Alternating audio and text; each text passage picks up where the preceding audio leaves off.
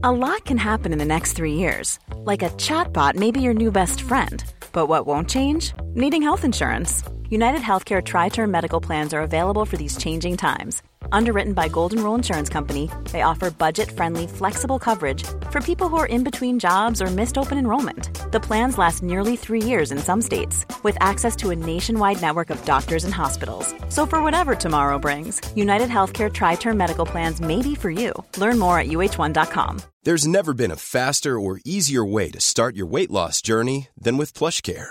PlushCare accepts most insurance plans and gives you online access to board-certified physicians who can prescribe FDA-approved weight loss medications like Wegovy and Zepbound for those who qualify.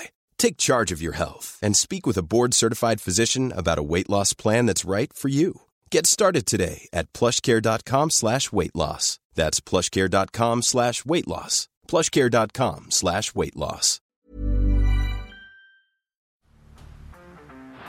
Down the blind, Andrew John. Inside for Albert. Albert will score. Albert will score. Newcastle have won. Fiddler's going to score.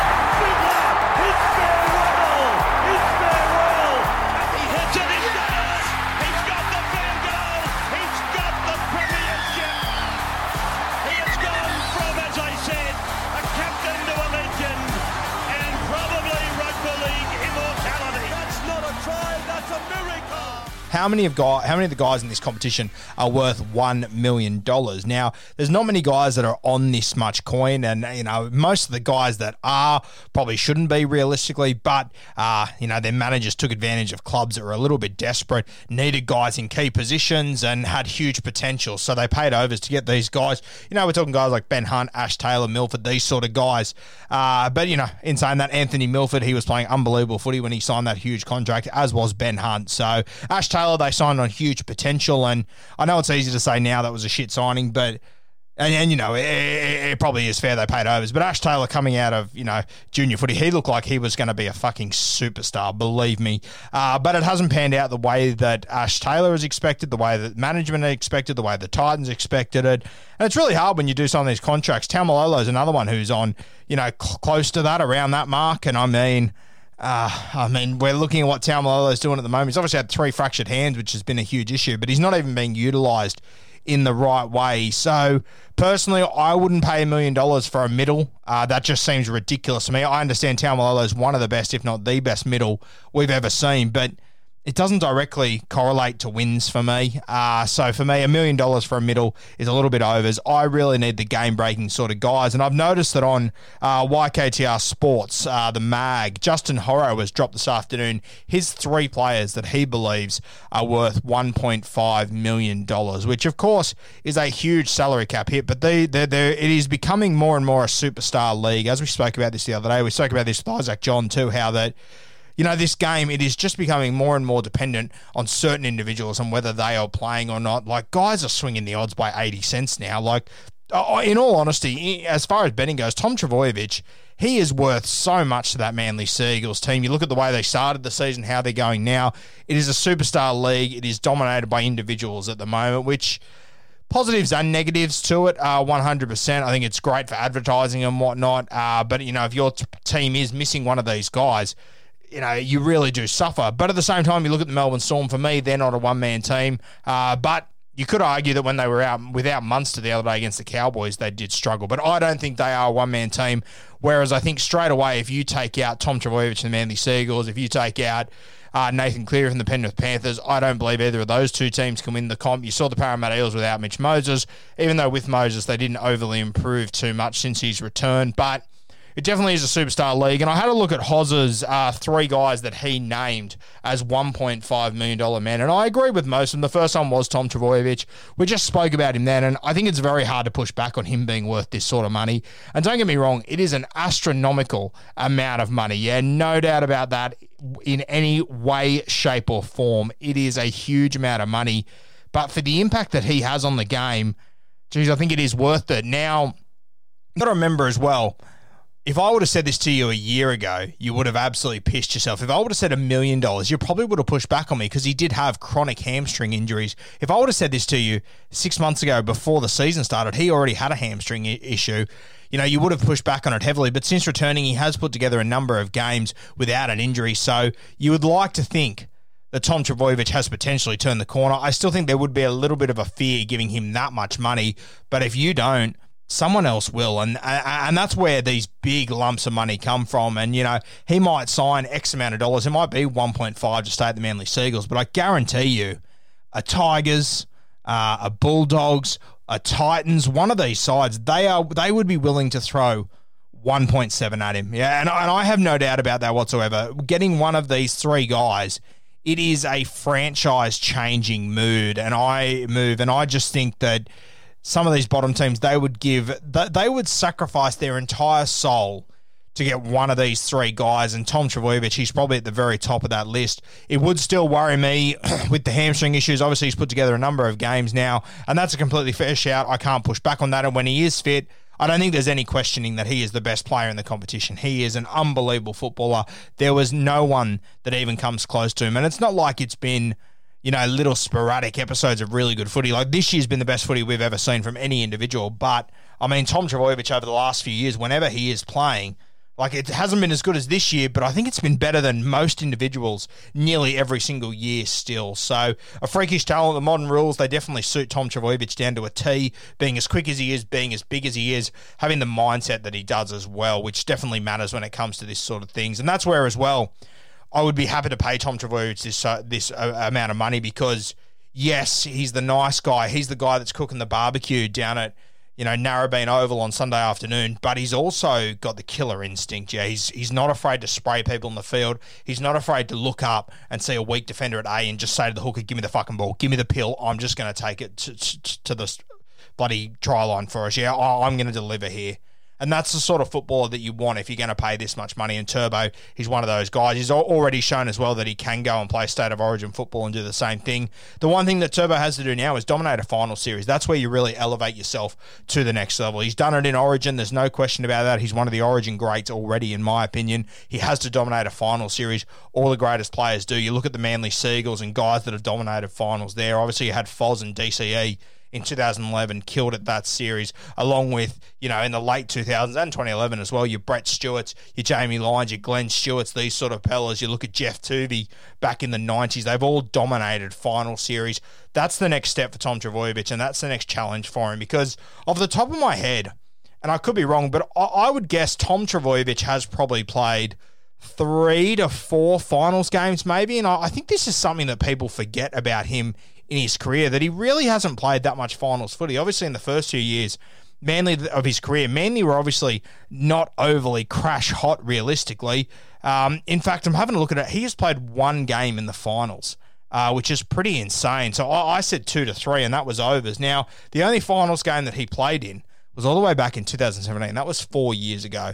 So a massive test for Tom Trbojevic coming into finals footy for the first time in, it's pretty much 5 years. That is just insane. But he is one guy that I agree, I would be happy to pay him $1.5 million moving forward. The next guy that Hoz named was Nathan Cleary, and I back this one 100%. I think he is the best halfback in the game.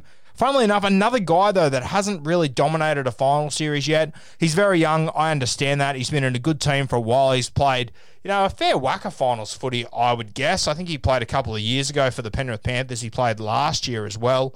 I'm just getting up his numbers now of how many finals games he has played. I would say 6 or 7. He's played 9 finals games. Yeah, he's won 55% of them. Not a bad record, 5-4. But you want to see Nathan Cleary still deliver on those very big stages, which he had the opportunity to do last year. We didn't really see it come through there. But that's another step that he needs to take. It's funny that the two guys I'm so confident should be $1.5 million players. They haven't won a comp. They haven't dominated a final series either. So a really, really interesting take. Obviously, you could argue last year, Nathan Cleary, I think it was week 1 against the Roosters. I think he scored 3 tries and kicked the winning field goal as well. So it's not like he's been a pedestrian through finals footy, but he hasn't really owned a series like the great halfbacks have in the past. And you look through all the great halfbacks in rugby league, they have a final series that they really own. Nathan Cleary doesn't have that yet, but he is at a very young age. And I just think the leadership, the kicking game, the running game, defensively, he is unreal. I speak quite often about not wanting to have spot defenders in the 7 jersey. I absolutely hate it. I hate the fact that we just ignore that about Jonathan Thurston's career when we talk about him as one of the greats, especially when we're comparing him to Freddie and Joey. I've spoken in length about this. For me, it matters.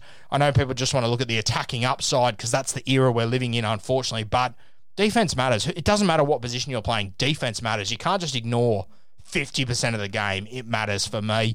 Nathan Cleary is one of the best defensive halves I've seen, probably since Joey, to be honest with you. He's an unreal defender, Cleary. Absolutely love the way that he defends. He's like a back rower, like Joey was, like Freddie was. They can do all this stuff with the ball. They can play tempo. They can kick. He can goal kick. He can kick field goals. There's nothing Nathan Cleary can't do. And then you turn the ball over, he puts you in a corner, and he can jam you as well. So just an unbelievably talented player, Nathan Cleary. And Tom Trbojevic, he hasn't achieved on the biggest stages yet, but I would be willing to pay $1.5 million, and I have no doubt whatsoever that if he was to come off the market right now and be available to numerous other clubs, there would be some of the other clubs like the West Tigers, maybe not the West Tigers because of the Cleary connection, but like the Gold Coast Titans, these sort of guys that I have no doubt they would be happy to fork out $1.7 million to get a Nathan Cleary onto their team because he is a game changer. He's the best 7 in the game, and he looks like he's going to be the best 7 in the game for quite a while to come. Yeah, there's no one else really at his level, or no one else really looking like they're going to get to his level. You've obviously got Sam Walker, unreal footballer. He's a number of years away from being to where Nathan Cleary is, and he needs a lot to go his way in the meantime. So Nathan Cleary, I would be more than happy to pay him 1.5. The last guy, Cameron Munster. Now, obviously, Hoz is a big fan of Munster. They do a podcast together. They're very good mates, and you know what? If you would have said to me at the end of last year, do you pay Munster $1.5 million? I would have said yes, I'd be happy to. Probably not at the end of last year, but when I look back at the footy he played last year, I would say yes. When I look at the footy he's played this year, I sort of question it, to be honest with you. Obviously, if you're paying a guy 1.5, it sort of lessens the opportunities to sign other guys around him. It makes the other players around him a little bit lesser. And, you know, it just becomes hard to balance a salary cap. And I sort of, you know, I haven't really seen Cam Munster leave this Melbourne side and them completely capitulate, to be honest with you. Yeah, they struggled against the Cowboys in one game, but I also haven't really seen them without Cam Munster. But I tend to believe that they would probably be okay without Cam Munster, to be perfectly honest with you.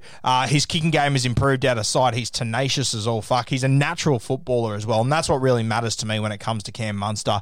He's one of my favourite players in the game to watch, but for me, for $1.5 million, I think I need a guy that is going to be the best player on the field week in, week out. Now, you could argue against that with Cam Munster because most of the time when the big stages come, he is the best player on the field. He steps up unbelievably. Origin this year, we didn't really see it from Munster. I thought he played well, to be honest with you, but he didn't do enough to be able to turn the tide completely. And I understand when your pack is getting dominated and all this, it's very hard to do that. But, I mean, that's what, like, Joey's and Freddie's and these sort of guys did, which if they were in the modern game, I'd be paying them $1.5 million. I wouldn't think twice about it. Munster, it's interesting. As I said, the first two guys, and maybe it's a bit of recency bias from me, and if you were to say to me, oh, you're being biased because of recent events, I probably wouldn't push back on you. It's probably a fair shout. But I look at the way that Cleary and Trbojevic are playing this year under these modern rules, and I think, yep, I would pay them 1.5. I look at the way that Munster's playing this year, and I probably think, you know what, I probably wouldn't go to 1.5, 1.3, maybe 1.4. I mean, there's not much difference from 1.5. Probably 1.3, I'd probably happy to settle on Munster. But you got to remember that we haven't seen him in the finals yet, and Munster saves his best footy for the big stages. He didn't deliver an Origin, which for me just makes him even more dangerous come finals footy this year. So at the moment, I'm sort of sitting on the fence with Munster, to be perfectly honest with you. The first two, I would 100% pay $1.5 million to keep them. But as I said, they haven't delivered on the big stages. Munster has, but his form right now under these modern rules isn't at the same level of those other two guys. I think that you couldn't really argue for anyone else outside of these three. Tedesco, I think you could put a fair argument up for, but I wouldn't be willing to pay him 1.5. A Latrell Mitchell, a Cody Walker, another two guys you could make really fair arguments for, but I'm not going to pay them 1.5. They'd be in that 1.2 to 1.3 sort of category. I'm just thinking off the top of my head, who else would even be in this category? Just going to have a look at who else Hoz said. Kalen Ponga, another one that would be up there. I would put him at around the 1.2, 1.3 mark again. Obviously, he brings a lot off the field as well. So if a club that was struggling was to sign KP, it'd be massive. He's your billboard guy, so probably lifts his profile a little bit. The other guy is Harry Grant. Now, you all know I'm a huge fan of Harry Grant. I think he will be the best hooker in the game for the next 10 years. And I probably wouldn't pay him that much right now because I don't think his market value is worth that much right now. But if I was a club, couldn't get any of these other top guys, and Harry Grant's management said to me, we'll come to you, but for 1.5, I'll tell you what, I'm scratching my head and I'm thinking about it. Because I saw what he did at the Tigers when he hadn't played first grade before, and he had a preseason at a different club, and he walked into the most dysfunctional fucking system in the world, and he was so impressive. I would seriously consider paying 1.5 to get a guy like Harry Grant, and it is a bit of a gamble. I'm not going to put him in the Ash Taylor category. That'd be beyond ridiculous. But you are paying for potential in the future. And I've said from 2.5 years ago, you guys have heard it enough, that I think Harry Grant's going to be one of the all-time greats. I wouldn't want to pay him $1.5 million right now, but I think in 2 years' time, he's going to definitely be in that category, which is scary to think when you consider all these other guys are fullbacks and halfbacks, and 5'8" for Munster as well. But I think Harry Grant in the future, he could be up there. But for me, the two standouts in this competition so far, based off form this year, it has to be Tom Trbojevic and Nathan Cleary. Turbo's doing stuff that I've never seen anyone do before, so $1.5 million for him. Take it. Here's a blank check. Run away with it. Nathan Cleary, I just think he's the best 7 in the game. He's got the best kicking game. He's got one of the best running games. He just needs to own those big moments, which I personally think, as I've always said to you guys, even though last year I said I don't think the Panthers are going to win this comp, I don't think they'll be able to beat Melbourne on the big stages. I don't think Nathan Cleary is going to handle these big teams on the big stages, but as I've always said, it's a matter of time until he does. And I think every day we go through Nathan Cleary's career, that day where he can well and truly handle big teams on the big stages is a step closer. I don't think it's going to be this year, to be honest with you. I don't think they win the premiership, but I think over the next few years, Nathan Cleary, he's going to be a serious force to be reckoned with, a freakish player and a guy that I am more than happy to pay $1.5 million for. Cars, got a message sent to me this week by Dane on Instagram. He asked me, who are you tipping to win the Clive Churchill medal this year? So I thought I'd go through the odds, give you a bit of value where I think there is potentially some. And when I have a look at these Clive Churchill medal odds, obviously the Clive Churchill medal is awarded to the man of the match in the grand final. So last year we saw Ryan Pappenhausen get it from the Melbourne Storm. And if you would have got on him during the season, you're probably looking at about 25-1 odds. Earlier in the season especially, you could have got heaps more for Pappy. So there's always a bit of value here, and, there's been a lot of guys in the history of rugby league that have won this award that they wouldn't have been the favourites, and if you got on them during the year, you could have been an absolute mozzo. Guys like Luke Lewis, when he won it for the Cronulla Sharks, guys like Brent Kite, who won it for the Manly Seagulls, Willie Mason, a heap of these guys that have won it that aren't spine players that you really could have got a heap of value on during the season. Personally, I think the way the game is played now and the teams that are going to be in the grand final, I think it has to be one of the spine players, but we'll run our eye over and see if there's a bit of value anywhere we can find here, because a lot of these guys, a lot of the top guys, they won't change too much. For example, Nathan Cleary, he's the favourite at $8. Now, if the Penrith Panthers are in the grand final, I would say Nathan Cleary, he'll come into about $6 or $5.50. The best man for the Melbourne Storm is Cam Munster. Now, he's at 11, which is a little bit long.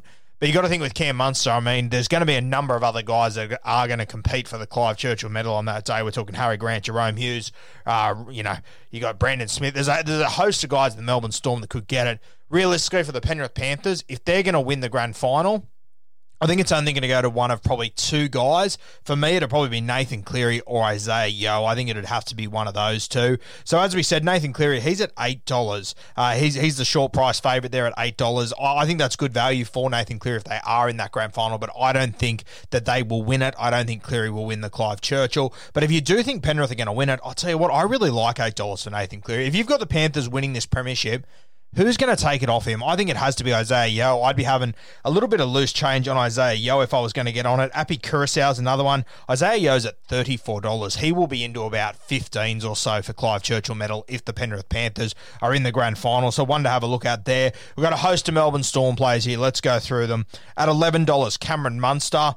At $13, Harry Grant. $13, Jerome Hughes. $13, Ryan Pappenhausen. It'd be huge for Pappy to go back-to-back Clive Churchill medals based on what we're seeing from Pappy at the moment. I'd probably have to doubt it, though, realistically. Obviously, it's still another 8 weeks away, so it'll be a different Ryan Pappenhausen. He looks a little bit hesitant to me at the moment, though. Other guys from the Melbourne Storm, you got the Cheese at $21. With his role changing, I probably doubt that he's going to get it, but he's a guy that could be a bit of value. Nicho Hynes, this is the interesting one, $26. Now, if they have an injury essentially anywhere in the spine moving forward, whether it be fullback, 5'8", halfback. I think Nicho Hynes is the guy to come in, and at $26, he could be really good value. And for all we know, if they just have an injury in the grand final at some point and Hynes comes on, I mean, he's got the caliber to be able to get a Clive Churchill medal. So he's a little bit of a value guy. I wouldn't be investing too heavily into him, but one to think about. Other South Sydney guys that are on this list, Jesse Bromwich, he's at $51. I don't think he's probably got the impact in his game anymore to be able to do it. Justin Olam's an interesting one, $51. I just think that if you're not a spine player, you're going to have to do a lot to be able to win this Clive Churchill medal. And dare I say, we've seen a lot of front rowers that have won it in the past. We've seen a lot of front rowers recently who probably deserve to win it. Jared Waerea-Hargreaves, his name was obviously mentioned in 2018. I mean, he was told that he had the medal, then they gave it to Jack Whiten. I think in the modern game, you're not going to see front rowers get it. So guys like Christian Welch, Nelson Asafa-Solomona, these sort of guys that seem appealing, I think they're at very long odds in the modern game under the modern rules to do enough in a game to win the Clive Churchill medal, unless, of course, you are Payne Haas with that sort of ability. But I don't think there's any of those guys that are going to be playing in the final, so I'm ruling a lot of those guys out. The other guy from the Melbourne Storm that I'd be keeping an eye on is Felice Kaufusi. He's currently coming in at $67 on Sportsbet. He's a guy, along with Kenny Bromwich, who's also at $67. Your edge back rowers, just the way that they play and how destructive these two are and how consistent they are, it wouldn't shock me if these two could potentially sneak in there, but they're more of a value play. Let's move to the Manly Seagulls. Now, Tommy Turbo at $13. If you genuinely believe the Manly Seagulls will be in this grand final, $13 for Tom Trbojevic is a fucking steal. He was close to man of the match last weekend and they lost, and he didn't even play that well. If Manly are going to win this grand final, I think it has to come from Tom Trbojevic. And if something happens that the Melbourne Storm lose a game, get injury, something, and Tom Trbojevic is playing anyone other than the Melbourne Storm in the grand final, mate, $13 is going to be an absolute shit-in, even if it means that the Manly Seagulls play the Melbourne Storm in the prelim final, which quite possibly could happen realistically. I mean, having Turbo against anyone other than Melbourne, $13 is going to be a steal. If he is in the grand final against the Melbourne Storm, I reckon he comes into about $6. If he's in the grand final against anyone else, I think he comes into $4 or so. I think he will be very, very short, because if Manly are going to win, it's going to come from one guy, yeah? DCE, he'll be there and thereabouts, but I think Tommy Trbojevic, he's got to be the guy from the Manly Seagulls. He's definitely one that I'd be looking at. Outside of him, from the Manly Seagulls, as I mentioned, DCE at $51. There's some really good value there, but it just shows how good Tom Trbojevic is. The DCE, the halfback, he's at $51. That is astronomical. If you think Manly are going to be in the grand final, I think DCE is worth a bit of loose change at $51. That'll be ridiculous. He will come into probably 13s, 14s, maybe even lower come grand final day. I think that's a steal at $51 for DCE. Other guys from the Manly Seagulls that I think could win it, I think Josh Schuster, he could be a little smoky. I'm scrolling down trying to find his name. Jake Trbojevic at $101. He's another option. If they do play a Melbourne Storm, I don't mind Jake Trbojevic. That's a really long odd shot there. But you can just see the money that has come for Tom Trbojevic, and the money will come for him. He will shorten up so much. So $13, that is a steal for him. And at $51 DCE, that is highway robbery. Where he's been to a grand final before. He's also won a Clive Churchill medal before. So he could be joining a pretty elite club of two Clive Churchill medalists if the Manly Seagulls manage to get there. I think there's a bit of value in those Manly boys if you think they can make it there.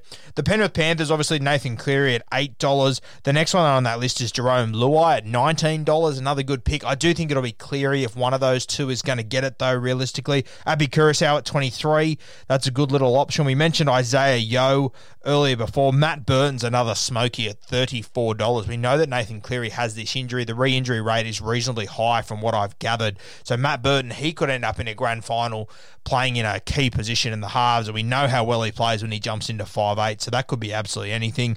Another one that if it is a close game, and I've already sort of said that I don't think front rowers can win this award just based on how the modern game goes, but if you get two teams that do show up on their best defensive day, James Fisher-Harris, he will have to be right up there. Viliami Kikau, another one who's destructive enough to be able to win this award. Kurt Capewell at $81, probably not my sort of look, to be honest with you. Liam Martins at $101. If he manages to squeeze his way into this starting team, he's another guy that you could consider.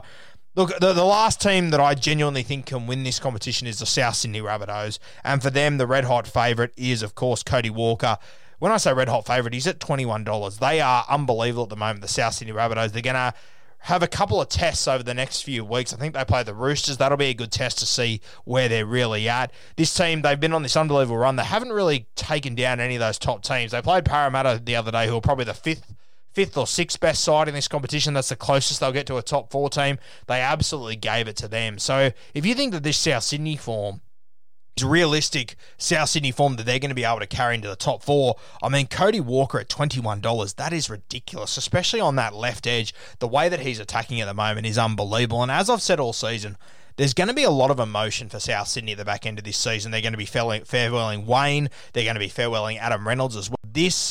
This competition is going to mean a lot to them. The chance to send those guys off as winners is going to be huge. And I think Wayne Bennett, as laid back as he is and everything, he understands that if he wins this grand final, I'm pretty sure if Wayne Bennett wins this grand final off the top of my head, just thinking about it, this will be the 5th decade in a row that he has won a premiership. So I have no doubt Wayne, as he is every year, but I think he'll be extra keen to try and win it this year, especially to send off Adam Reynolds, a champion. And just another thing to add to the Wayne Bennett resume, winning a premiership at this club, the South Sydney Rabbitohs, would be unbelievable. Latrell Mitchell, another guy that we definitely have to talk about at $23. Obviously a big game player. He's played some unbelievable games on grand final day. We've seen him absolutely destroy Will Chambers in the 2018 grand final. 2019, he came up with a flick pass to deliver that premiership to the Sydney Roosters as well. So big game experience. He's been there. He's done it before. It's hard to win a Clive Churchill at centre. It's a little bit easier at fullback, and we know that skill set out on the left side. You would have to think if one of the South Sydney guys is going to get it, it has to be one of those two.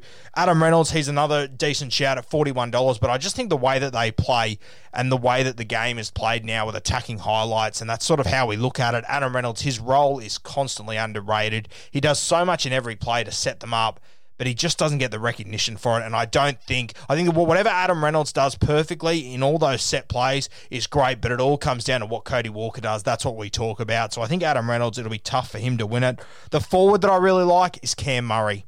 He's a guy that I would be keeping an eye on for the Clive Churchill medal. He's sort of that hybrid between a back and a forward. He can just do it all. And you know, if he does make 1 or 2 breaks, he scores a try, and then you look at the stat sheet and all of a sudden Cam Murray, he's had 18 runs, he's had 45 tackles, and he's had this attacking input. He's definitely a guy that I think could take home a Clive Churchill. I think he'd be well deserved of it too. The last guy I'm going to talk about from South Sydney, it is Damien Cook, coming in at $51. Now, we haven't seen anywhere near the best footy out of Damien Cook to start the season. Normally, this is where he starts to taper and play some of his best footy. I think he's been absolutely exhausted the last few seasons by the time they've got to finals. But hopefully, the later we push back Cookie's good form, hopefully we see it on grand final day. We know that the modern game is suited to Damien Cook.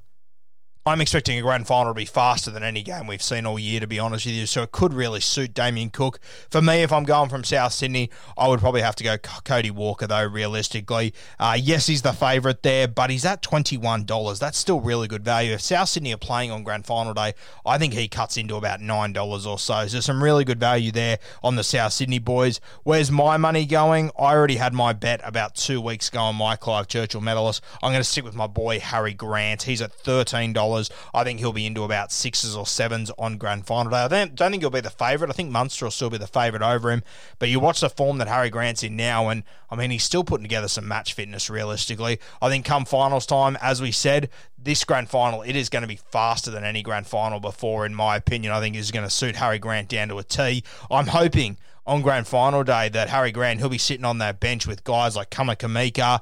He'll have Nelson Asafa-Solomona. He'll have Jesse Bromwich. He'll have all these big bodies around the ruck, and it's just going to be eyes on them, and it's going to take a lot of attention off Harry Grant, and if it doesn't, he can manipulate those big guys around the ruck. Cameron Smith did it a lot last year with these big boys, and look, Cameron Smith is a better player than Harry Grant, no doubt about it, but Harry Grant right now, for me, he is more dangerous than what Cameron Smith was last year, and the way that this game is played with ruck recognition and front foot footballers and just playing eyes up out of dummy half, it suits Harry Grant down to a T. He's my tip at $13 to take out the Clive Churchill medal in 2021. here we are. We're heading to the business end of the season, which of course means that this Dally M medal chase, it is heating up unbelievably. I've read on Twitter and on the internet a couple of times that apparently Cody Walker is leading this by a heap. Personally, I find it really hard to believe. I think when it went behind closed doors in round 12, Tom Trbojevic, I think he was about 4 or 5 points in front of Cody Walker. And I mean, Cody Walker has absolutely brained it the last few weeks, but what Turbo's been doing has been like nothing we've seen before. So I think that Turbo could get injured right now. He could also miss the first 5 games of the season, and I don't think anyone would come within probably 6 points of winning this Dally M medal with him. But we'll see how it plays out. And as we head into this Dally M medal conversation, obviously Buzz Rothfield, he has dropped his Dally M team of the year, which includes his rookie of the year and his coach of the year as well. Now, I haven't looked at it myself yet. I'm going to do a live reveal on the podcast now. Before I reveal his selections, I'm going to give you mine as well. So these can be really difficult because a lot of the time these come down to how many Dally M points you get. Well, this is what it does come down to, how many Dally M points you get. So guys that are playing in the wing and in the centers and stuff, it becomes really difficult sometimes to generate these points. I remember a couple of years ago, Joey Leilua, he got Dally M Center of the Year. I think he had 6 Dally M points, yeah. Center isn't a position that we give a heap of points to, same as wingers. So it becomes really difficult for those positions, but to go through and tell you who I think will win each position, each Dally M positional award. And there's a couple that are just lights out, easy ones this year. A couple of really tough ones. So we're going to dive into those now. We'll start with fullback, and I assume it has to be Tom Trbojevic. As I said, I can't see anyone getting anywhere near Turbo Tom this year for the Dally M medal, so I think he will absolutely shit in for the Dally M fullback of the year. And we'll have a look at Buzz Rothfield. Yep, he's gone for Tom Trbojevic as well. He says, seriously, how do you separate champions like Tom Trbojevic, Latrell Mitchell and James Tedesco, plus leave out Kalen Ponga, Gutho and AJ Brimson from nominations? While Tedesco and Latrell have been outstanding, Trbojevic has become not just the best fullback of this year, but the best player in the entire competition. In 12 games, he has 18 tries, 24 try assists, 35 line break assists, and averages 180 metres per game. 35 line break assists is fucked, by the way. I cannot believe he's putting up these sort of numbers. It's incredible. So we both went for Turbo as our Dally M fullback of the year. No real shocks there. Let's dive into the wingers, and this is where it gets really interesting. For me, I narrowed it down to 3 names, and you could honestly go any combo of the 3. You could leave out any of these 3 guys, and I'd say, yeah, okay, fair enough. The 3 guys that I had were Josh Adokar, Brian To'o, and Alex Johnston. Now, as I said, when you're picking your Dally M positional awards, it comes down to how many Dally M points you get. Now, dare I say, I think that AJ, he would have got a fair few Dally M points. He scored a heap of tries. That left edge has been on fire. I think on a couple of occasions, he would have picked up 1 or 2 points here and there, especially the games that South Sydney have had where they've dominated and they've won by 40 points odd. They've done it on a number of occasions. I think in a lot of those games, you would have seen Cody Walker and Latrell Mitchell clean up a lot of points, but then I think AJ would have picked up 1 or 2 along the line there in a lot of those games. So I think AJ will be one of them. He's also the leading top try scorer, and he's been out for a couple of weeks. Interesting to see when he comes back how many more he can pile on. So AJ would be one of my picks. The other one between Fox and Brian To'o, I mean, you can flip a coin here. If I had a 3-headed coin, I'd flip that to decide this realistically. I think it'll probably go to Brian To'o. I think stats-wise and everything, we appreciate more what he does in a game than what Josh Adokar does. I think that when you get to the end of a game for the Penrith Panthers and they're looking at Dally M points, you look over at Brian To'o and he's run for 250 metres for the 8th week in a row. I think that sort of stuff matters when you're giving out these points. So for me, I would probably lean towards Brian To'o, and I would probably lead towards Alex Johnston. But I said, I think Josh Adokar has been in unbelievable form. He's one of my favourite players in the game, and on that left edge, he has just been incredible with Justin Olam there. So either of those 3 I could hear in these 2 spots, but for me, I'm going to go with Brian To'o and Alex Johnston. Let's see what Buzz Rothfield says. So wingers, Alex Johnston is the Premiership's leading try scorer, the beneficiary of the stunning skills on South Sydney's left side. Still, it's hard to beat New South Wales State of Origin winger Josh Adokar and Brian To'o for Team of the Year. So he's sort of sitting in the same boat as me. I think it comes down to these 3 guys, and you decide which of them you want there. I've gone for those 2, the ones that he did settle on Buzz Rothfield. They were Josh Adokar and Brian To'o. So he's left AJ out of his Dally M winger of the year. I think personally he'll get enough points to probably be the top winger, but we'll see how that one plays out. Centers. This was another really, really difficult one. I had a lot of trouble for this one. The two names that I ended up coming up with were Joey Manu. I think for the Roosters, he's been unreal, and I think he's also, and this is the other thing about this position, is that a lot of these centers, they jump in. Some of them jump in and play in the halves, some of them jump in and play fullback, and they collect a lot of points in those positions. I think Joey Manu, in the games that he's jumped in and played fullback, and when he's come into the middle a little bit more, I think he would have cleaned up a fair few points, Joey Manu. So I think he's going to shit in for center of the year. I think he'll be the one. And then the other one comes down to two guys. It's Justin Olam. I think he's been a premier centre in our game this year. He has been unbelievable on that left edge. He's been so damaging, and I think he could have even had more points. You'll remember at the start of the year, I think it's the only two games Melbourne have lost, he had the ball in the last play and came up with poor decisions. There was a draw and pass. There was another kick that he came up with. So it could have been even more for Justin Olam. He'd be my other centre, but the other smoky is Matty Burton. Now, of course, he's been playing left centre for the Penrith Panthers for the vast majority of the season, but he's also spent a lot of time at 5'8" when the halves have been out, and I think in those games he would have collected a lot of points. And this is the trouble with this Dally M positional award system, that they don't really take that into consideration. It's just bang, Matt Burton, he's a centre, how many points did he get? When realistically he got a lot of points playing in the halves. So wouldn't shock me at all if Matt Burton does sneak in there, but for me, I think Justin Olam, he's definitely done enough to be there. So I would go with Justin Olam in the centres there. Buzz Rothfield. I'd go for Olam and Joey Manu. Buzz Rothfield, he's got the same three contenders, except he has gone his winners, Joey Manu and Matt Burton. And look, I would go Justin Olam, but I think points-wise, there's a really good chance that Matt Burton does get the job done. As I said, he's played a lot of footy at 5'8". He's got a lot of points from there. But when he has been playing centre, he's been unreal as well. So I can't really push back too heavily on that decision. Let's move to the halfback category. And look, I think it's Nathan Cleary by a country mile here. I don't think you could really push back on that at all. I think Adam Reynolds, he's had a solid season. I think he's very underrated in what he does. Jerome Hughes for the Melbourne Storm has been unreal as well. I mean, if you take Nathan Cleary out of the race, Jerome Hughes and Adam Reynolds, that's going to be a really tough one to separate. But for me, I have to go with the Penrith Panthers halfback here. I think he's been unreal. Let's have a look what Buzz Rothfield said. Impossible to go past Nathan Cleary, who is now widely regarded as the best halfback in the competition. Adam Reynolds at the Rabbitohs, Jerome Hughes at the Storm, and Daly Cherry-Evans at the Cougars have also been magnificent too. Yeah, DCE was a guy that I didn't mention, so a good suggestion from Buzz there. But of course, he has gone for Nathan Cleary in the 7 jersey for the Dally M Team of the Year, and I will not push back on that at all. Let's move to the lock forward position. Now, this one is very, very interesting. Victor Radley, he's missed too much football for him to get a start in this team for me. I think Dale Finucane, he's also missed his fair whack of football. He probably misses out. For me, it leaves the spot open for two guys. The two guys, one is Cam Murray, one is Isaiah Yeo. Now, Cam Murray, I'm sure if you go and have a look at the stats and everything, he probably wins this one in a landslide. And another one of these ones where I wouldn't push back on anyone that says Cam Murray should get this one. But I'll tell you what, I've been so impressed with Isaiah Yeo this year. I think the football that he's played has been unreal. He's an absolute workhorse, and he's a real silky little ball player as well. I'm a big fan of Isaiah Yeo.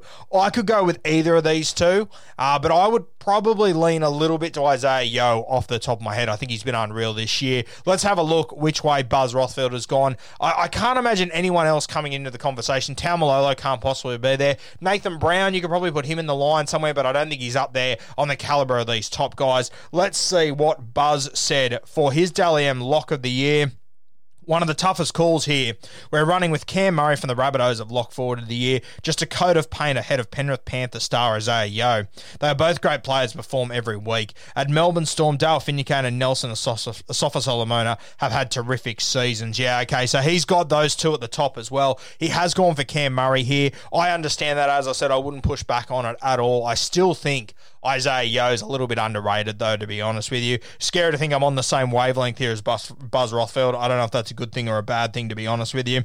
Let's have a look at our edges, second rowers. Now, for me, I really hope Buzz has picked this guy because I'm sick of him flying under the radar. Isaiah Papali'i, I think he has to be in this conversation, and for me, he would be my Dally M second rower of the year. I know he started off the bench at the start of the year. He's played a little bit of middle as we've gone, but I think he has been unbelievable. I think it'd be an extremely extremely tough knock to leave him out of this position. So for me, I would be going for the big fella from the Parramatta Eels there, Isaiah Papali'i. I have a look at the other spot. Guys that come to mind, David Fifita. In patches, he's been unbelievable. In other patches, he's been very disappointing. Depends how heavily you want to weigh on those highlights. But the reality is that the Dally M medal, it does reward highlights. There's been a number of occasions where you would have seen David Fifita pick up 3 points. I mean, he scored 2 hat-tricks in games, so at a bare minimum, he's probably sitting on 6 points there. He scored tries in a heap of other games and been really damaging, especially over the last 2 weeks when he's come off the bench.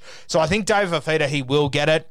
But if you want consistency, I think Angus Crichton has been really hard to go by this year. He's been sensational, Angus. Another one I'd be looking at from the Melbourne Storm, Kenny Bromwich, really flown under the radar this year. He's been great. But for me, Isaiah Papali'i, he has to be one. And personally, I would go Angus Crichton, but I think the way that they do this Dally M point system, I think David Fifita will get the other second row spot. Let's see what Buzz has to say.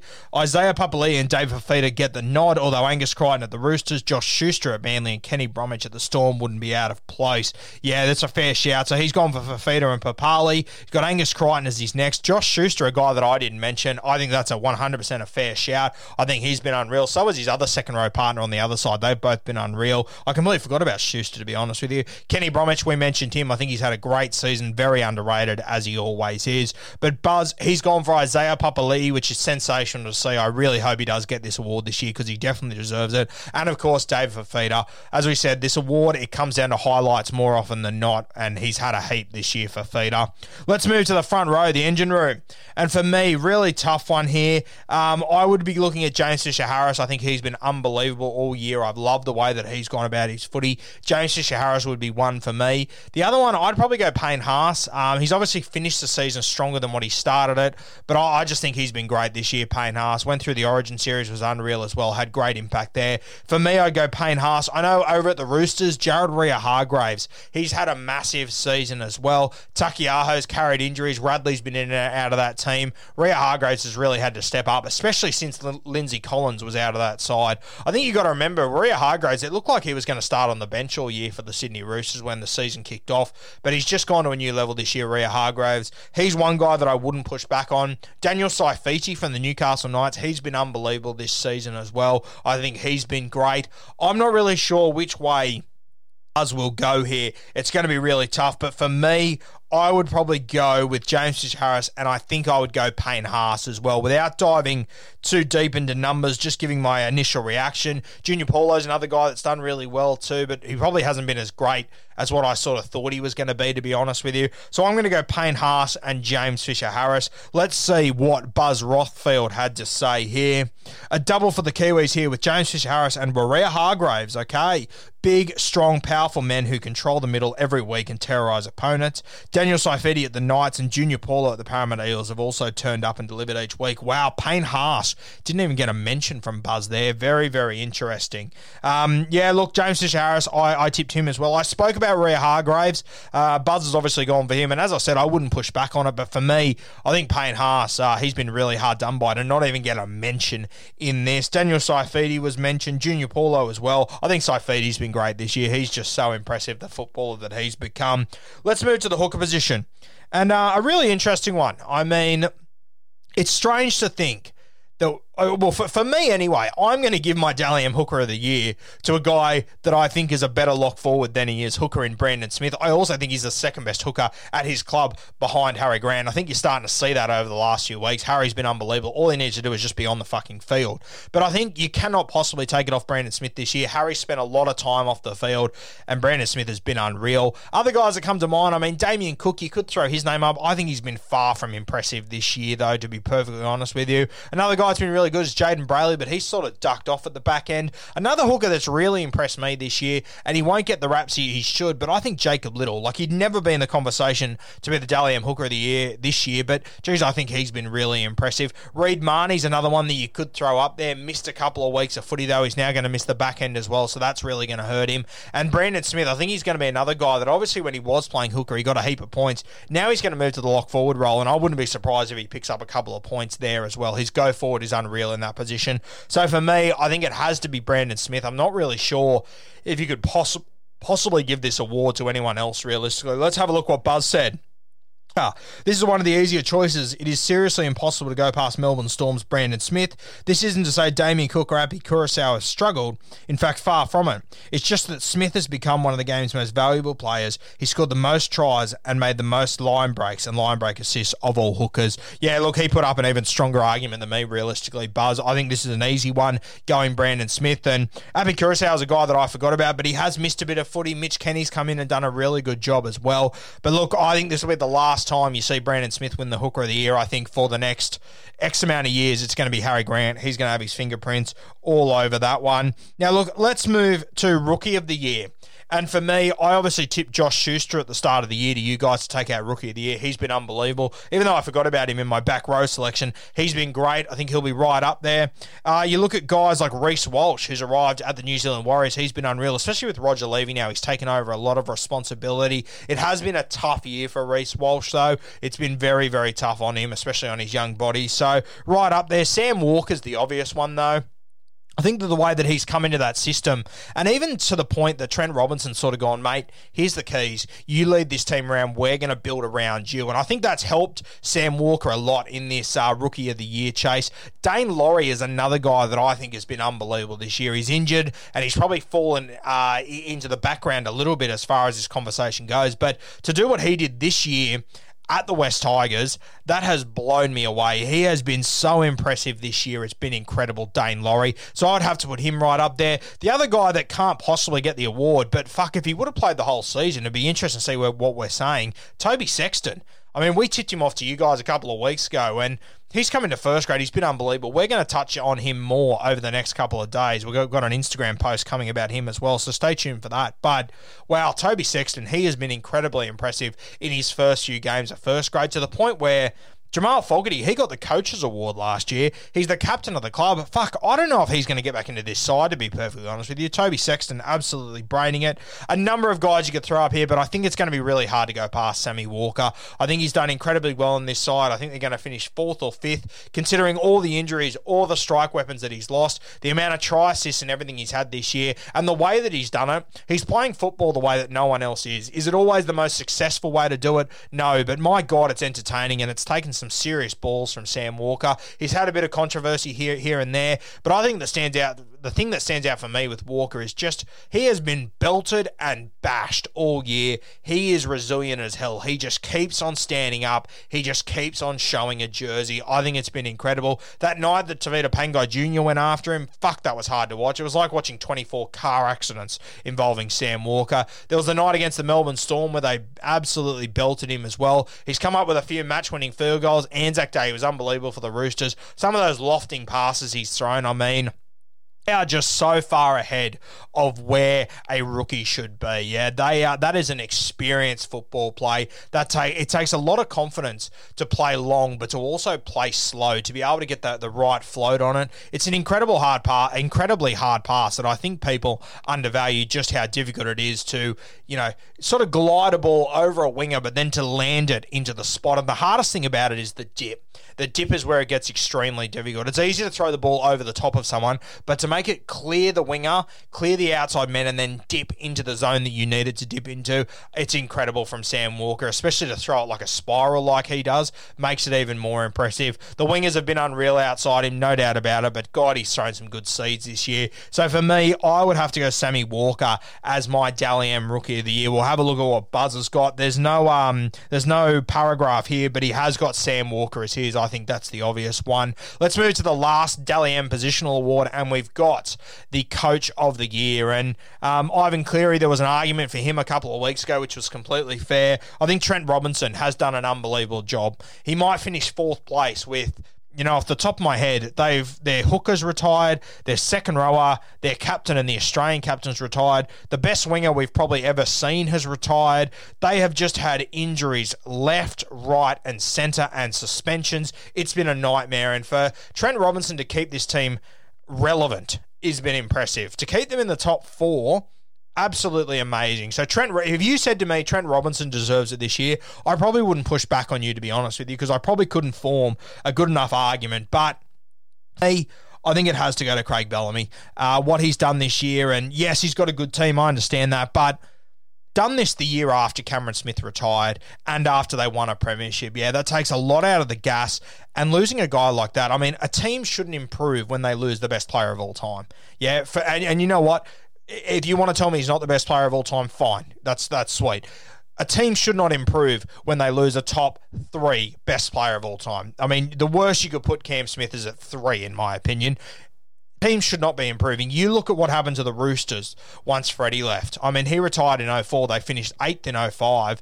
I mean, and then it was an absolute basket case. It was a complete and utter shit fight. You look at the Newcastle Knights, whenever you take Joey out of that team, absolute basket case all over the place. You take Cameron Smith out of this Melbourne Storm team, they replace him with the Dally M hooker of the year, and then off the bench, the best hooker in the game. It's unbelievable. I mean, it is just crazy. I think that if they win this competition, they will break, and they go undefeated, which I think they will win out from here, to be honest with you. They'll break the record for most wins in a row, which is incredible. I think they're sitting on 17 or 18 at the moment, which has just blown me away. And I mean, it hasn't all gone smoothly for them. They lost their first choice fullback. They lost their best hooker. Dale Finucane has missed footy. All of those forwards have missed a couple of games here and there. In the midst of all that, we had a fucking State of Origin series that Cameron Munster went off and played. I mean, they have lost so many troops. Felice Kafusi, Cameron Munster, Christian Welsh, Josh Adokar, you name it. They've had guys come and go from this squad all the time. They've got a completely new right edge of Remus Smith, who I think they picked as a winger realistically. He's had to play centre. He's done incredibly well. Outside him,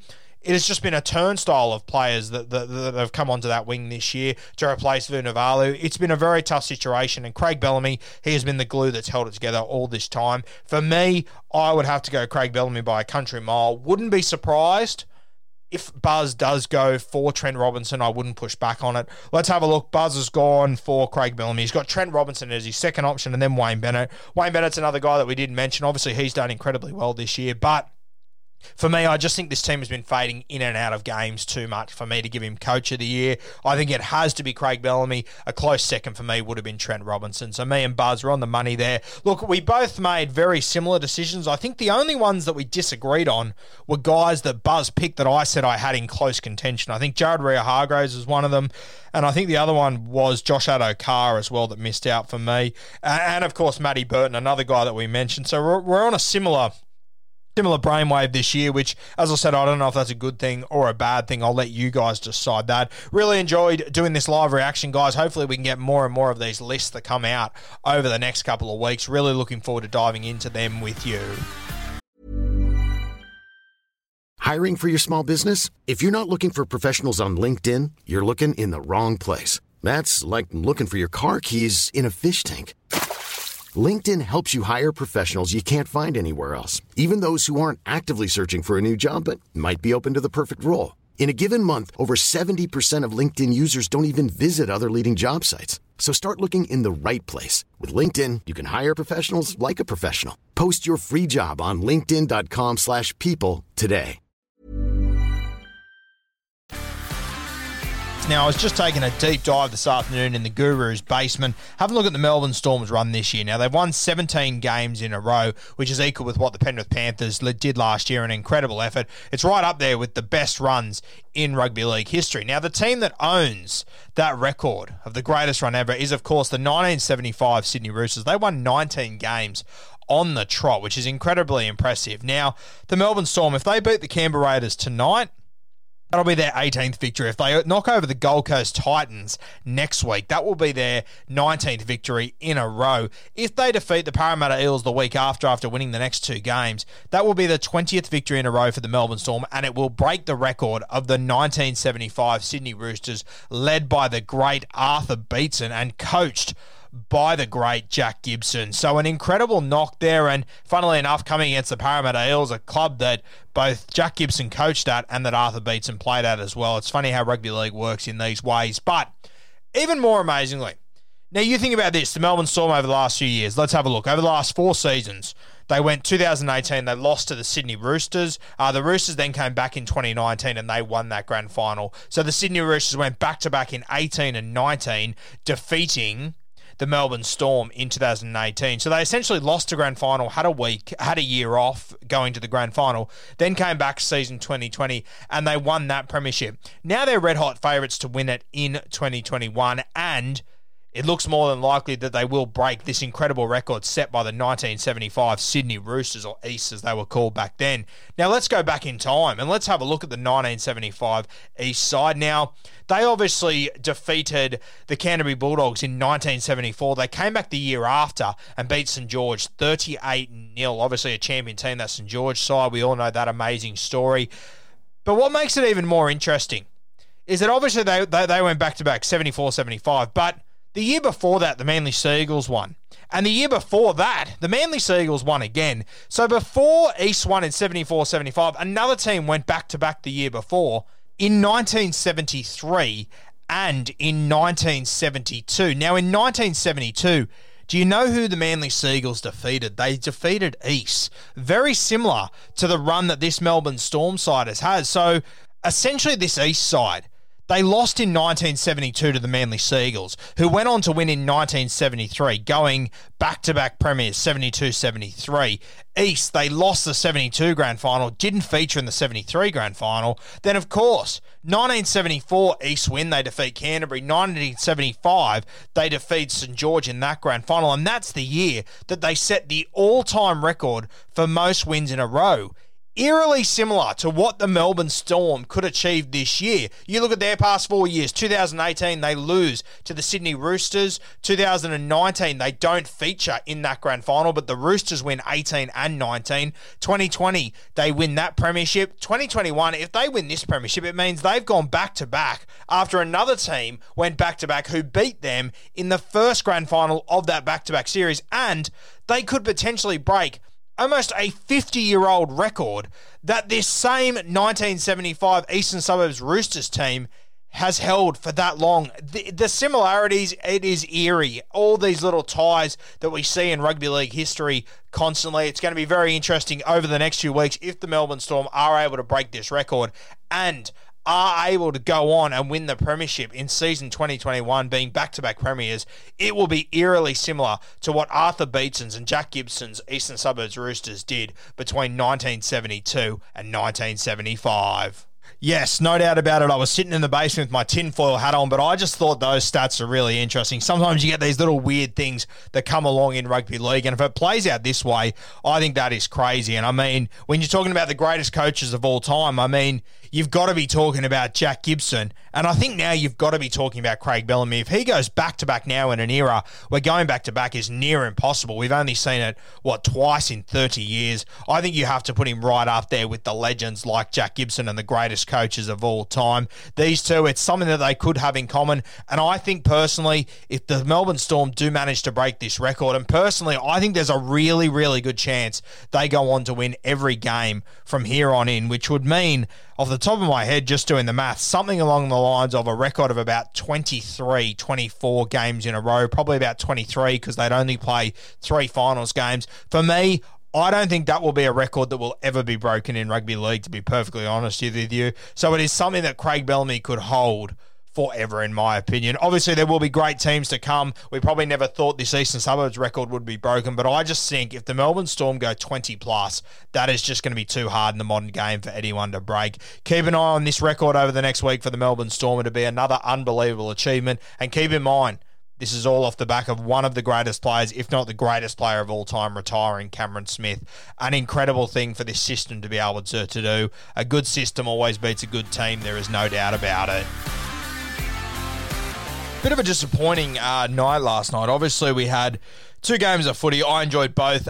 Brisbane Broncos Roosters was a little bit controversial. Obviously, the back end of that game was pretty crazy, and we'll touch on that during the week. The first game, though, the St George Illawarra Dragons, the Penrith Panthers. The Panthers ran out with that one, and obviously the Dragons, I think they had like 60% possession. They just weren't able to do anything with it. It was like they got into the red zone. They just completely shit the bed, and the guy that caught the most blame for it was Corey Norman. And look, do I defend Corey Norman, how he played last night? No, he played pretty poor. Yeah, there's no doubt about it. I don't think there's any questioning that. And I think that the first person to admit that they played poorly would be Normie. I mean, he's always sort of been on the front foot with this stuff. He doesn't pretend like everything's hunky-dory. He owns up to when he's played shit. We've seen him do this before. I've heard him on his own on the Boys podcast talk about how when he has played shit, yeah, he's not a guy that hides away from this sort of stuff. And, you know, the reality of rugby league is that when you play a poor game, people are going to jump on Twitter, Instagram, social media and give their thoughts and critique that player. And I don't have an issue with people critiquing players and how they play.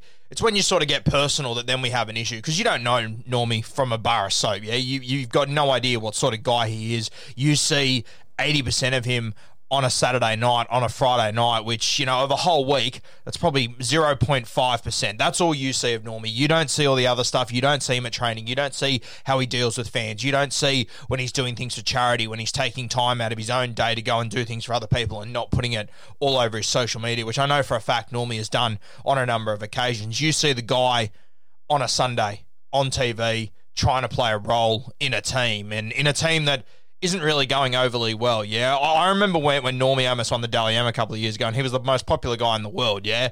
His football hasn't been as good since then, and he just cops it left, right, and centre. And as I said, if you're giving a critique on his football play, I don't have a huge issue with it. It's when it gets personal that we have an issue. And last night, for me, it was taken to a new level. And I didn't see the post live myself, but I saw, obviously, Justin Horro shared it, YKT Arts Sports shared it. I saw the NRL Roast touch on it as well. And it's really scary what happened last night. Fox League decided that it was fair play for them to take all of the negative comments on Twitter and compile them into one post posted on Instagram page. Now, for me, I just can't understand how, and look, I make content all the day, all the time, yeah? All day, every day, I'm making content, and I know with an Instagram post, and I think it was Lukey Stowe that posted this as well, and it's completely right. I mean, it takes a fair bit of time to make content, yeah? For them to go on Twitter, for them to type in the hashtag Dragons Penrith or whatever it was, and go through all of those comments to find every negative comment about Corey Norman they could, compile them, crop them, put them in an image, and then if you have a look at the image and you understand design, they've got a picture of Corey Norman, they've layered it with another picture of Corey Norman, and then they have taken that next layer and they've added other layers around it. That would have probably taken 20, 25 minutes for them to put together, yeah? Like, just from a design point of view, that would have taken them a fair whack of time to do. I imagine it would have been one person doing it that's put it together. But, I mean, at some point throughout that entire process of making that post, did they not sit there and go, is this fair play? Is this fair of us to compile every negative comment we can about a human being who had a bad day at his work and post it for our 250,000 followers to see? I mean, where do we get off here? Where on earth does someone making this post, and you know what, maybe whoever made it, maybe they were told from above to do it, yeah? Whatever it might be, the buck has got to stop at Fox League somewhere, though, because this is not sweet. This is not sweet. And I know a lot of people say, oh, just because it's Corey Norman, he's YKTR, the boys have got a platform, blah, blah. It doesn't matter that it's Corey Norman. It doesn't matter at all. And if you want to tell yourself that that's why people are upset, that's why I'm upset about it, then you are kidding yourself. You are living in a fantasy land. It is not okay to do this to players. It is not okay to do this to anyone. Once again, if you had a bad day at work and then 250,000 people saw a post on social media that was a heap of people compiling how poor you were today, is that sweet? I don't think it is. I think it's complete and utter bullshit. And Fox League, being the entity they are and having the power they are, to essentially say, hey, cyberbullying is sweet, we're promoting it. It is just bullshit. It is absolute crap. And you might say, oh, they didn't promote it, but they did by posting it. They're normalizing it by posting it and turning it into something that is usual. It's bullshit. And you can tell as soon as they get called out, and Justin Horro makes the perfect point. He's like, don't you dare ever promote mental health or men's mental health or anything like that ever again, because you are heading in the opposite direction. You have literally publicly bullied Corey Norman. You've gone out of your way to do it, and it is absolute crap. And you know what happened? Fox League, put her in reverse. Beep, beep, beep, delete the whole thing. Have they taken any accountability for it? No. Their post, their article that they had on their website, Guess who wrote it? Take a wild fucking guess which name they put to this. You already know. It was staff writers. That just screams cowards. Absolute cowards. To go that far, to go to that much effort, to make something, to write something, criticizing one dude, essentially trying to bully one dude online, and then to not even put your name next to it. Staff writers. It is absolute bullshit. And I feel sorry for Normie. From what we've gathered from what Justin Horo has said online, that he has checked in on Normie. He seems to be okay. And look, you know what the most fucked up thing about it is? It's the fact that Normie probably is okay, because this is like water off a duck's back to Normie, that he's been this guy on so many occasions that he's probably okay to deal with it. And for me, that's a bigger problem. That is the biggest problem of all, that we get certain guys in rugby league that become the fall guys, that become the guys that as soon as they trip, we're coming for you. It's been happening in rugby league for decades. You look at Jamie Soward in the late 2000s. He was winning a premiership and people were still looking for a reason to have a go at him. You look at Jackson Hastings. This is a young kid who was told for 6 years coming through the juniors, you're going to be a superstar, you're going to be one of the best we've ever seen, you're this, you're that, you're this, you're that. And then he comes into rugby league and he's confident. And we try and rip him apart. We try and tear him down. All Fox League, all of these fucking publications go after a kid like that. We force him to go over to England. And you know what? I sat down with him to do an interview at the end of last season. And I remember watching Jacko playing footy when he was 15, 16, playing for the Dragons in Harold Matts and all that. And I was so impressed with him. Yes, he had a bit of swagger. Yes, he was super confident. You could call it arrogant. But because of what the media builds up, I honestly sat down there with Jackson Hastings in that interview and thought, oh, fuck, here we go. What sort of a guy am I going to get here? They built this narrative up in my head for years about Jackson Hastings being an asshole, being a prick, that when I sat down with him, I thought, oh, this will be interesting. I got 2 minutes in and I went, fuck, I would love to share 10 beers with this guy. I would love to sit at a pub with this guy and spend an afternoon watching footy with him, because he's a genuine bloke. This is nothing like the guy I thought he was. And then I sat back and thought, why did I think Jackson Hastings was going to be a prick? And it all came down to because the media paints a picture. Yeah, they're doing the same thing with Normie. They're doing it again. It is just bullshit. It is absolute crap. I cannot... And, I've had people message me once again saying, oh, isn't it just because it's Normie that we're getting upset? And I was like, okay, fine. But let's say it's your brother, your son, your dad that's in this situation where a huge media outlet compiles all the negative things that were said about that person, then puts it out there and doesn't even say that this shouldn't be happening. They just back it 100%. They put it out there. It's not fine. It doesn't matter whether it's Normie. It doesn't matter if it's Cameron Smith. It doesn't matter if it's fucking Gutherson. We all love it. It doesn't matter. It doesn't matter if it's Anthony Don. It doesn't matter who it is. That's not the point. It's the point that it's happened, and it's not sweet. It is not okay in our modern game to have things like this happening. And you know what? The biggest positive to come out of this for me, and it's a little bit of a silver lining, that's a little bit of a sideshow. It doesn't make anything better for... Well, to some extent, it does make things better for Normie. But it's the amount of people that messaged me and said, oh, it's so good to see media changing. And by media changing, they mean other pages that they're now starting to get their rugby league content from. Obviously, YKTR Sports, NRL Roast, myself, a bloke in a bar, like so many fantastic different outlets that you can go to get your rugby league content, and it's genuine rugby league content. It's not written by a 55-year-old sitting in an office watching the data of his clicks, trying to get more and more of it. It is just bullshit that we are in this situation with Fox League and these sort of characters. It is crap, and the narrative is changing, and I would love to see Fox League and take out some accountability. At the moment, it's 11:15 Saturday morning. It's been radio fucking silence from Fox League. No one has come out and said, we fucked up, we made a mistake, it won't happen again. That is the absolute bare minimum that we hope to get from them. Absolute bare minimum, yeah? Even better would be to never do anything like this again. That'd be sensational. I think they probably have learnt their lesson. But, I mean, we've had these situations before. I saw another post earlier today where they put together a highlights package of Chad Townsend a few weeks ago when he missed 3 goals in a row and lost the game for the Cronulla Sharks. Or the Cronulla Sharks lost the game and they pinned it on Chad Townsend. I mean, why on earth would you make a post like that? It is just so backwards. It is unbelievable. I cannot believe that this sort of stuff is happening in rugby league, and for the vast majority, we kind of ignore it. It's bullshit. I mean, our game promotes mental health and positivity and all these things constantly, and then we've got Fox League making these sort of posts. It's embarrassing. And you know what? It's great that the new wave is coming. The tide is sort of changing. There's other outlets for you to get your rugby league from instead of this one juggernaut that sits above everyone else and makes their own rules just for clicks. And you know what? You know what the most unfortunate thing is?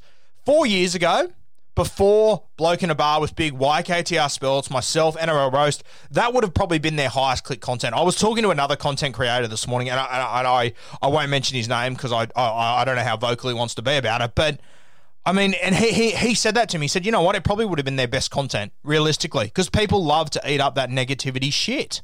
People love to point the finger at these bad guys that the media creates for you. We love villains in rugby league. The media does a better job than anyone of creating these villains. And unfortunately, a lot of people jump on the bandwagon and want to give them shit because they're emotional after a game of football.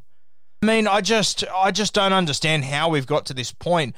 And not even how we've got to this point, but how it's 2021 and we still have this sort of stuff happening. It honestly does blow me away. And I really hope Fox League has learned a lesson from this. I hope they come out and take accountability and say, hey, we fucked up. It was a terrible mistake. We apologise to Normie. We apologise to Rugby League for promoting that sort of negative behaviour. You have a look. I work in schools, yeah? The amount of cyberbullying that is going on and the effect it is having on young children and young people in our country, you go and have a look at the statistics, the amount of suicides that are coming off the back of cyberbullying, and here's Fox League making a heap of cyberbullying, making a cute, nice design out of it and posting it. It is just unbelievable. Oh, I'm sorry that I have got a little bit emotional about this, guys, but I don't understand how anyone can get away with this. I don't understand how just deleting a post can make everything okay again. It is just so backwards. It is so wrong. So wrong. I can't believe the stuff is still happening.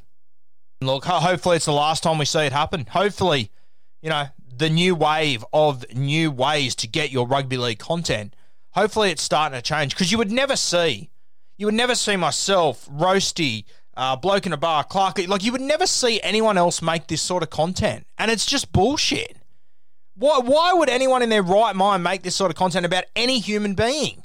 Why would you collect all the negativity about one person and then post it up there because you know it's going to get good clicks? It's going to completely ruin one person. And thank God Normie can handle this sort of shit solely because you've all been fucking pricks to him for so long that it won't have a huge effect on him, or I surely hope it won't, but I would assume it won't have a huge effect on Normie because he's been through this before. He's been there. He's done it. He knows that next week there'll be a new guys to put shit on. It'll be Latrell Mitchell next week. It'll be someone else. There'll be someone else that'll come up that's another one of these villains. Normie's probably waiting for Jackson Hastings to arrive back in the NRL so he can be the guy again. It's just complete and utter bullshit, and I think we need to be better in rugby league. Sorry for the swearing, guys, but it really rubs me up the wrong way.